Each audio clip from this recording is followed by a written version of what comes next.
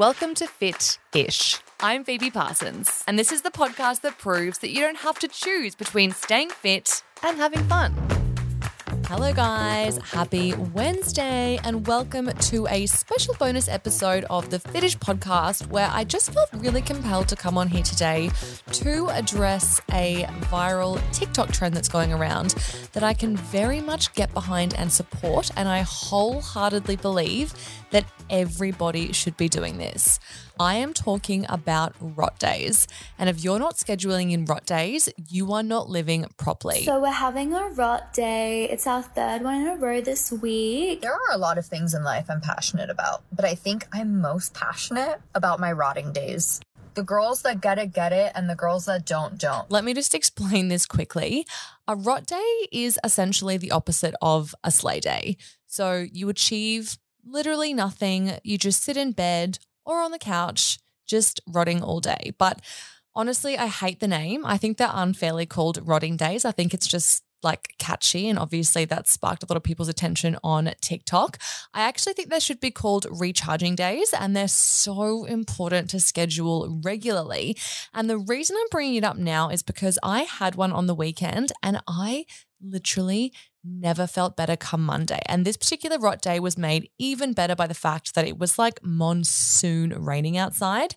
But people don't talk enough about the importance of turning yourself off, not just physically. And I know that so for example, I had my rot day on Sunday, and I know that for me, that's always been like a rest day. So I never do like an intentional workout or actively go to the gym on a Sunday. But a rot day isn't just about turning off physically. It's about turning off emotionally, socially, like turning off in every way possible. And it is so, so needed. So on my rot day on the weekend, I basically set up camp on my couch. I had my laptop that was fully charged. I had a book, and I basically went between reading, napping, watching shit on YouTube, and scrolling on my phone for literally 12 hours, and it was glorious. The whole thing. I cannot even tell you how good I felt waking up and starting the week on Monday.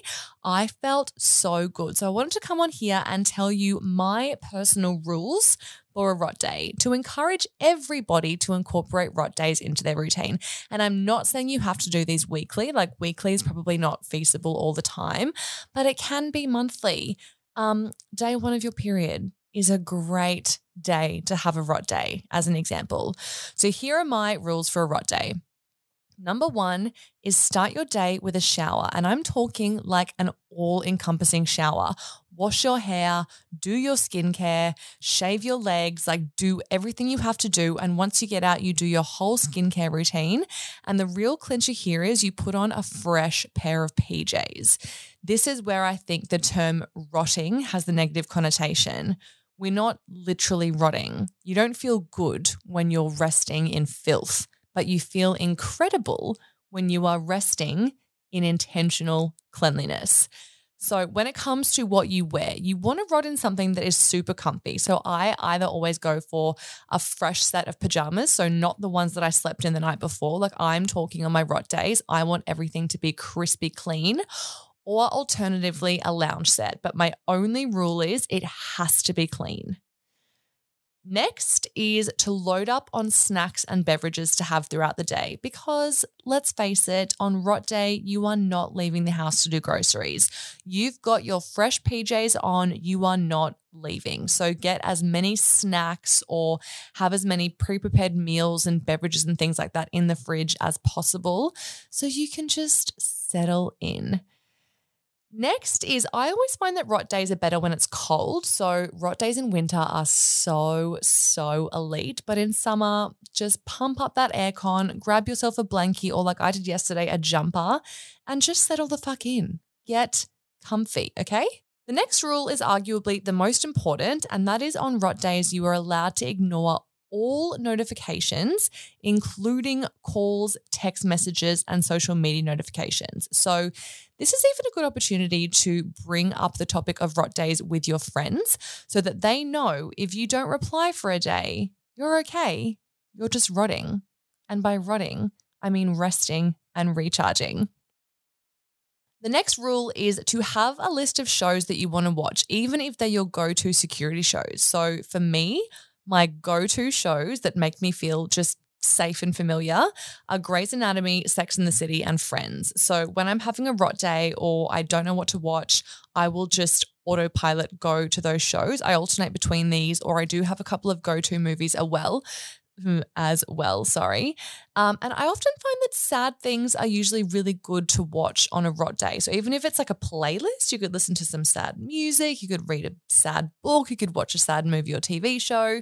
Because I also find that a good little cry is like a nice way to reset. And when you're crying about something that you've watched, it's not like you're crying about something that, is actually troubling or burdening you, It's just like a reset for your eyeballs. And the last but most important rule for rot day, and if there's one thing you take from this episode, let this be it. You do not feel guilty. We are rotting without the guilt. Think about it like this, okay? Without rotting and resting, you cannot slay. It's like day without night, and you cannot have one without the other. So if you are committed to a life of slaying, you need to start making time for regular rotting. Does that make sense? Are you with me? If you need me to explain this in more detail, I absolutely can, because I am so passionate about rot days. Next time you do have a rot day, I want you to prove it to me by either sending me a photo of your rot day setup on Instagram, or even pop it on our closed Facebook community podcast Facebook group, because I'm really keen to see exactly how you guys rot. Thank you so much for listening, guys. I really hope you enjoyed the episode. And don't forget to help a sister out by following the podcast on Apple or on Spotify or wherever you listen to your podcasts. Rate it, write me a review. And if you want more Fittish, we do have a private Facebook group. There is going to be exclusive Q&As happening with my guests in that group. There's going to be events going live first. So much fun stuff happening. Just look up Fit-ish in brackets on Facebook and you can be part of the Fittish online community.